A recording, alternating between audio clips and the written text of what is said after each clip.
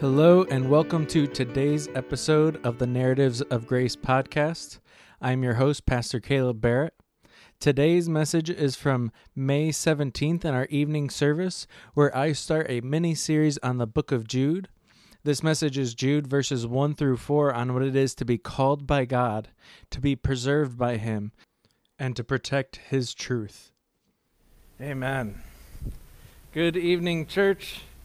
We are glad that whoever is viewing is able to be viewing with us. We're glad that you have joined us, whether you're on the island or somewhere else, anywhere in the world. We are glad that you are here with us tonight. And thank you, band, for leading us in worship and musical worship so far this evening. And we're just so glad that we're able to still worship together, even though we can't be in the same room together. It's just such a blessed thing that we look at all of these little glitches that we have through the evening, the things that won't post right, the posts that won't edit right, the things that won't play right, but we're still able to worship literally all over the world because of this little camera that we set up and plug into the wall. So I'm just thankful that it works and that we're able to still worship together even in quarantine. But for anyone that regularly worships with us, you know that last time I preached, I finished my series on the book of Colossians, and I was praying and meditating over where to go next. And the book of Jude came to mind, and I'm not sure why, but it just kept persisting. So I will be doing a mini-series on the book of Jude. I say mini-series, but it's kind of hard not to do a mini-series on the book of Jude. If you aren't aware, it is one chapter, and it is not a very long chapter. But we'll be starting that tonight, and we'll be going through that for the rest of May. So it'll be about 3 weeks. But tonight we're going to be looking at Jude verses 1 through 4. But as I was reading through the book multiple times and reading on the book, one of the things that came to mind was back in college, everyone had to take a interpreting the Bible class. It was required for all students at Trinity, whether you were a Bible major or not. I was a Bible minor, but everyone had to take it regardless. And one of the things that the professor said was that when you're really looking to interpret a book, you need to read it in one setting. You don't need to continually read it in one setting, but you need to at least once read it in one sitting. And he said that we would do that for the exam, so be ready. And that kind of made us all nervous until we saw that it was the book of Jude.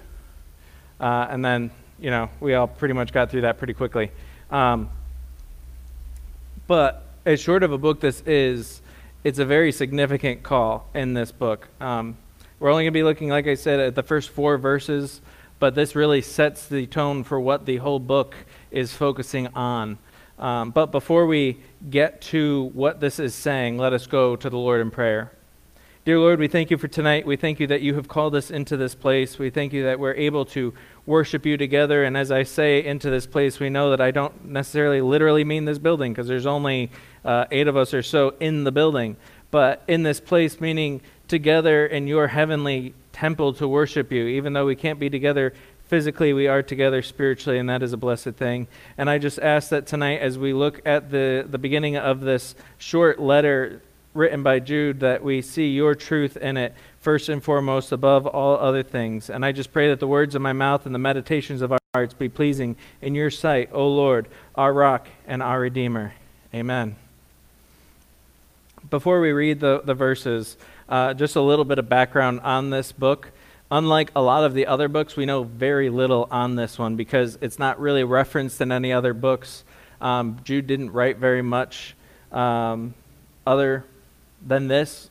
We just know what this book says and what it alludes to. So frankly, a lot of the things that we know about the book are good, educated guesses. One of which is the fact that we think that the letter was probably written before 70 AD, mainly because it doesn't allude to the destruction of Jerusalem or the sacking of the temple. But again, that's still just an educated guess. He may have just not talked about it because he assumed that the other individuals he was writing to knew about it. Like a lot of the epistles, he's writing to correct a teaching, but it's not necessarily a specific teaching. He's writing to warn against false teachers. That is the purpose of his book. And we know that it was written by Jude. If you look at the original language, you could also translate it as Judah, but for most translations still call it just Jude. And we know that Jude was the brother of James. But that means he was also the brother of Jesus. It's interesting when you read the different places of why he didn't put it that way, but one of the biggest things is that he said he calls himself a slave of Jesus. He's not going to call himself also the brother, because that he might have seen that as a way of saying, I'm part of the family of Christ. No, I'm not. Christ is something wholly different. I'm the brother of James. But in that same way, we know that he wasn't an apostle, but he was the brother of an apostle. But now let us read the first 4 verses of the book of Jude. If you don't know where it is in the New Testament, it is the second to last book. So if you're not sure, just flip somewhere in the back and you'll probably hit it. But the first 4 verses read, Jude, a servant of Jesus Christ and brother of James, to those who are called, beloved, and God the Father, and kept for Jesus Christ, may mercy, peace, and love be multiplied to you. Beloved, although I was very eager to write to you about our common salvation, I found it necessary to write appealing to you to contend for the faith that was once for all delivered to the saints. For certain people have crept in unnoticed, who long ago were designated for this condemnation, ungodly people, who pervert the grace of our God into sensuality and deny our only Master and Lord, Jesus Christ. Thanks be to God. And there's a reason why this book is short, and part of that is because Jude doesn't mince words. He just goes right for it. He said, hey, it's good to talk to you, but here's this. He goes right into it. But there is a lot in these 4 verses. Before we even get to what the book is about, the 4th verse, what it is very specifically saying, we see in this greeting that we're called by God. To those who are called. So that can mean a lot of different things, but when you look at what it translates, it means welcomed or invited. Again, this isn't a message of what salvation looks like. This isn't something I'm referring to the order of salvation, but it is simply that we are invited and welcomed by God. And he's writing to the saints. He's writing to all those who are welcomed by God. He's talking about an issue in the church, and part of this is that all of those who are in the church, all of those who are welcomed by God, all of those who are believers should look at what this warning is saying. This isn't a warning for the first century church. This is a warning through history. This is a warning of things that keep happening and have happened all throughout history. But it's important to know what a call is, because this isn't just a call to God. It's a call from God. We need to remember that we're called for a purpose. And part of that call of purpose is general to every single believer. We are called to glorify God. I think back to when Dr. Orge was here last year, and he was talking about different aspects of the call, but in that meeting when he was here, he gave almost everybody a book about God's call, and I've since read it. And one of the things in that book is that everybody's called, but everybody's called to different things, and some calls are more specific than others. But one thing is to remember is that we are all called. Sometimes that will be more specific in our lives than others. I'm sure, and including myself, you'll have heard preachers say, I was going to preach on this tonight, but God laid something on my heart. When I was thinking about what to preach next, God laid this on my heart. I wasn't planning on preaching Jude next. I was planning on going to the Old Testament and looking at one of the minor prophets. But God called me to examine this book. I don't know why, but he did. Now, I didn't hear his voice say, Caleb, go and talk about Jude, but I kept coming back to it. My focus kept coming back to it, and I know that he called me to talk about this. And that's what happened to Jude. He said, I was going to write to you about our common salvation, but I had to address this. Now we see from books, from letters from the Apostle Peter and the Apostle Paul, they didn't have to only write about one thing.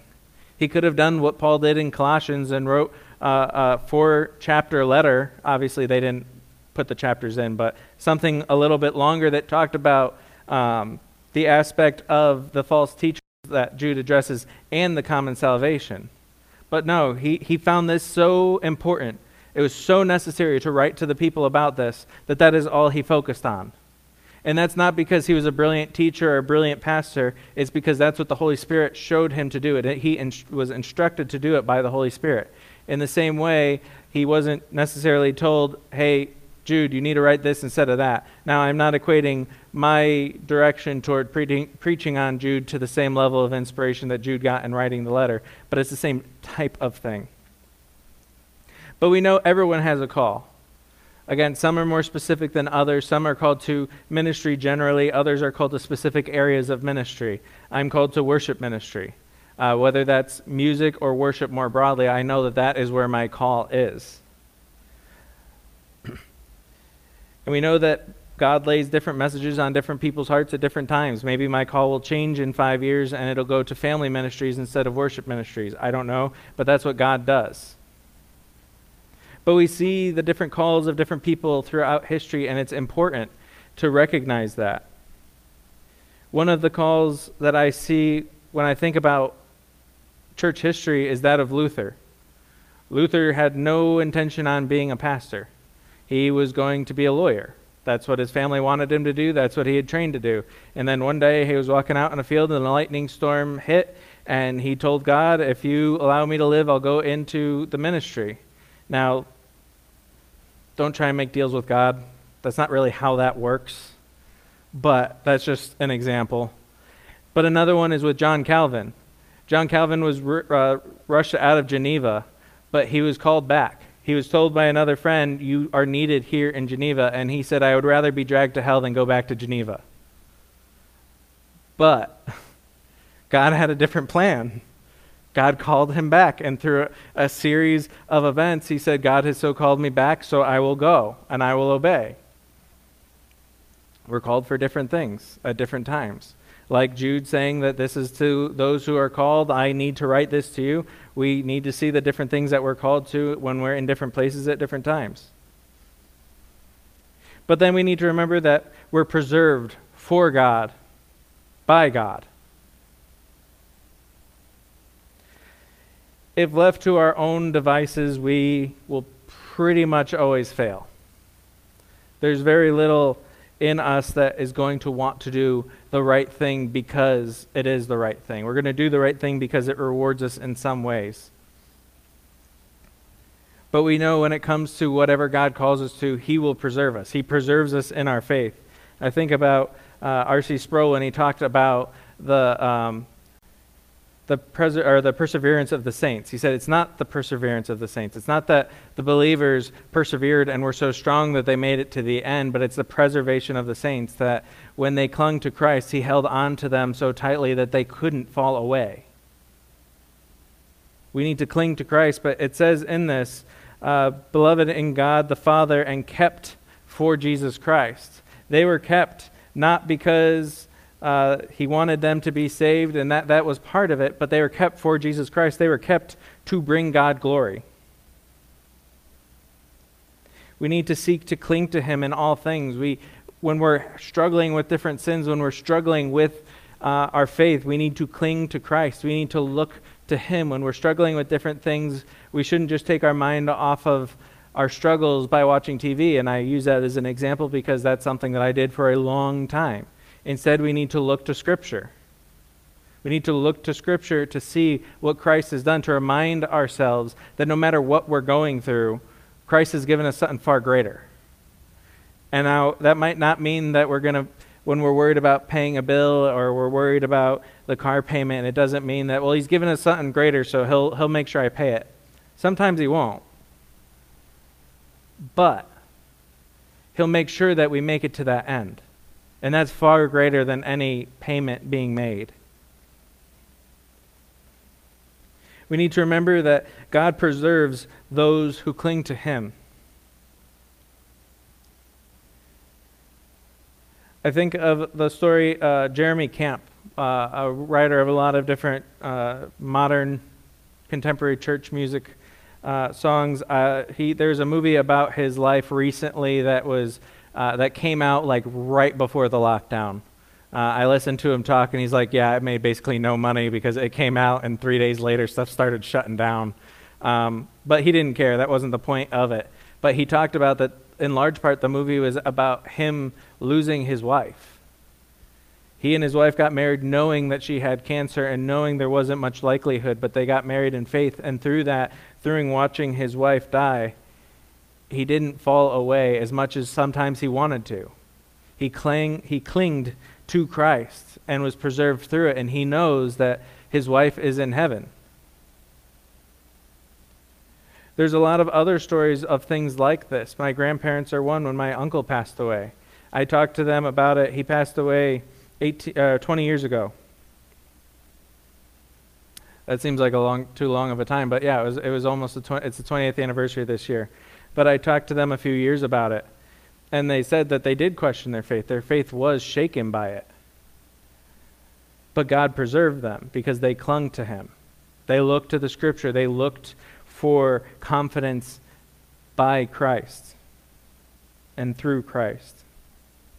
We are preserved by God, for God, to bring glory to God.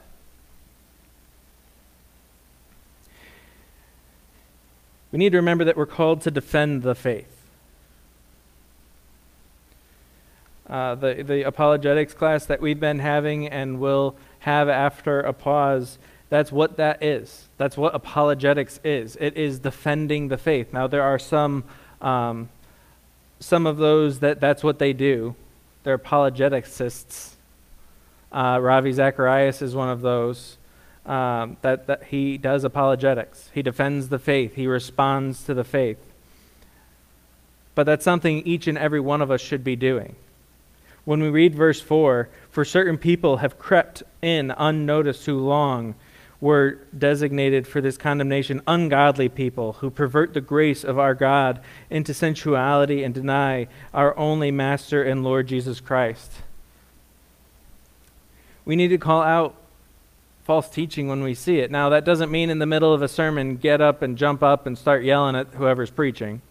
If it's truly egregious, maybe that is called for. There are a few notable men throughout church history that did do that. But please don't. At least not here. But if I say something, or Pastor Dennis or Pastor John say something that you're not sure about, talk to us. Ask us about it. We want to make sure that something doesn't slip in. When we look at theology, we see different teachings, including one that Pastor John and I were talking about earlier with a notable theologian that just kind of crept in.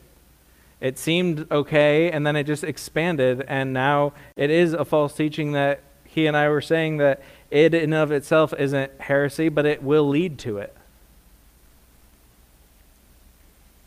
These people are known by God to be ungodly. He knew before that they were going to do this. Now, in part, that is because he is outside of time. He knows things that are before they're going to happen. But we need to realize that sometimes there's going to be problems that need to be called out. Sometimes we need to always seek reconciliation, but sometimes that's not going to happen. Sometimes somebody isn't going to be corrected because they are seeking the destruction. They're seeking to make money off of the gospel in places where it isn't appropriate. We shouldn't be making money off of the gospel. Now, making a living is different than making money. But we know we can think of different famous pastors that it's obvious that that's what they're doing. There's a story of a pastor in the past couple of years that told his congregation, I don't just need a private jet because I already have one. I need a better private jet. Now, I'm not saying he's a false teacher because I don't know anything about his actual teaching, but I can say that if Pastor Dennis and I ask for a private jet, you may want to double check some things. That's something that's somebody trying to make money off of the church, making a profit off of the church. They're using the name of God and his grace for their increase.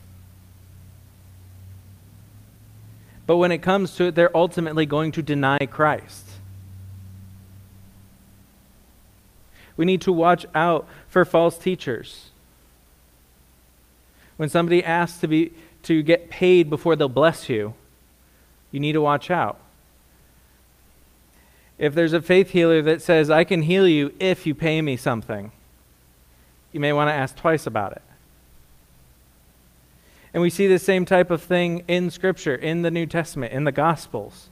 This is in part what the cleansing of the temple was. It's not that they were selling things in the temple court. That had happened before. It's that they were doing it and taking advantage and lying about what they were doing. Sometimes the temple needs to be cleansed. But in all things, we are called to defend the faith. We are called to watch out for these things. We need to be careful of them. We need to check with one another. And I know I've said it in a message somewhat recently, but that's why when I teach at the end, I'll say, are there any questions, concerns, or accusations of heresy? I want to make sure that nobody thinks that something I said was wrong, partially because I want to check myself and make sure I didn't maybe misspeak. Anyone that hears me talk off the cuff for more than about 5 minutes knows that sometimes my words get out of order, and I don't even realize it. So I just want to make sure that everyone understands what I actually meant. But sometimes we need to check each other's thinking and the way we go about things, interpreting certain things. Maybe sometimes somebody didn't realize something in a different passage. That happened with me recently with interpreting the author of the book of Hebrews, where I said that I thought Paul was a viable author, and the actual author of Hebrews doesn't matter, but this is an example of that. But then I heard another teacher talking and said, but in one of the other books that Paul writes, he says, I will always sign my name. Okay, well, I was wrong. I had a mistaken teaching because I missed that point. Now, that's not to the level of heresy, but sometimes those things happen. And sometimes those things get bigger. And sometimes those things become heresy. But again, we are called to defend the faith, but that doesn't always mean throwing somebody out of the building. Sometimes that just means coming aside one another and making sure we are thinking correctly. But we see here, this is not what Jude is talking about. He's not talking about people that are just mistaken. He's talking about people that are obviously not children of God. And maybe that's in part why he emphasizes this is being written to those who are believers by a believer to make sure we get rid of the unbelievers. We need to be willing to look and take a critical eye at certain things. But this book in its entirety is about defending the church, making sure that false teachers don't creep in. The thing that has always jumped out at me in this book is certain people have crept in unnoticed. False teachers don't jump up and down. False teachers don't come in and start spouting off heresy the first day they're there. They become trusted. They become known. They earn positions. They earn places. But they do it for their own greedy self-interest. They don't do it because they want to serve God. So over the next 3 weeks, as we look through this book, we need to keep that in mind. We need to keep this warning in mind. Now, the book of Jude overall is probably one of the heaviest books, at least per verse. Per verse. 2 different words. But it's because it is that important. It's that important that he said, this is what I'm worried about. I was going to talk to you about another thing, but this is what is important right now. We need to be cautious of this. This is an important thing, and we need to not be distracted by other things. We need to defend the faith. We need to make sure that the gospel of Christ remains pure within the church. We need to remember that we're called to different things. We're called to different specialties. We're called by God to bring him glory. And we're called to do that in different ways, but we're all called to protect the faith and glorify his name. Let us go to the Lord in prayer. Dear Lord, we thank you for tonight. We thank you that we're able to come together and pray these things in your name. And we thank you for all of the books of the New Testament, and that we see these different messages that are sent down to us through your revelation, through history. And we just ask that over the next 3 weeks, as we look at the book of Jude, that we see what your meaning is, that we remember that we are called by you. We are called into your presence. We are called into your glory by your name for your purposes. and that you have called us to protect the faith here on earth, and that you give us the wisdom and insight to do that. And we just ask that as we go from here, you give us the courage and strength to ask the questions, even if we don't get up and start yelling at people when we see a mistake, but we go to them after and check that mistake, that we listen to those that are earnest followers of the faith and stop listening to those that promise an easy way. We know that you give us true wisdom, but it is only through you and by you. And we just ask that we see these things, that we see who you are and who you've called us to be in the church. We pray all these things in your name. Amen. Thank you for joining us today. I pray that this message was a blessing to all of you that heard it. For any questions or comments or any suggestions of topics you want us to cover in the future, please email us at pastor@mbaptist.org. We want to hear what you have to say. We want to be praying with you and for you, so if you have any prayer requests, please either comment on this or email us at prayer@mbaptist.org. And in that email, you can mark if you want it to stay between the pastors or go out to the deacons or go out to the whole church. We want to be praying with you, even if you're not part of the Mililani Baptist Church family. And for more information on our church, please visit our website at mbaptist.org, or you can follow us on social media and YouTube. Thank you for joining us today. I hope you'll join us again next time.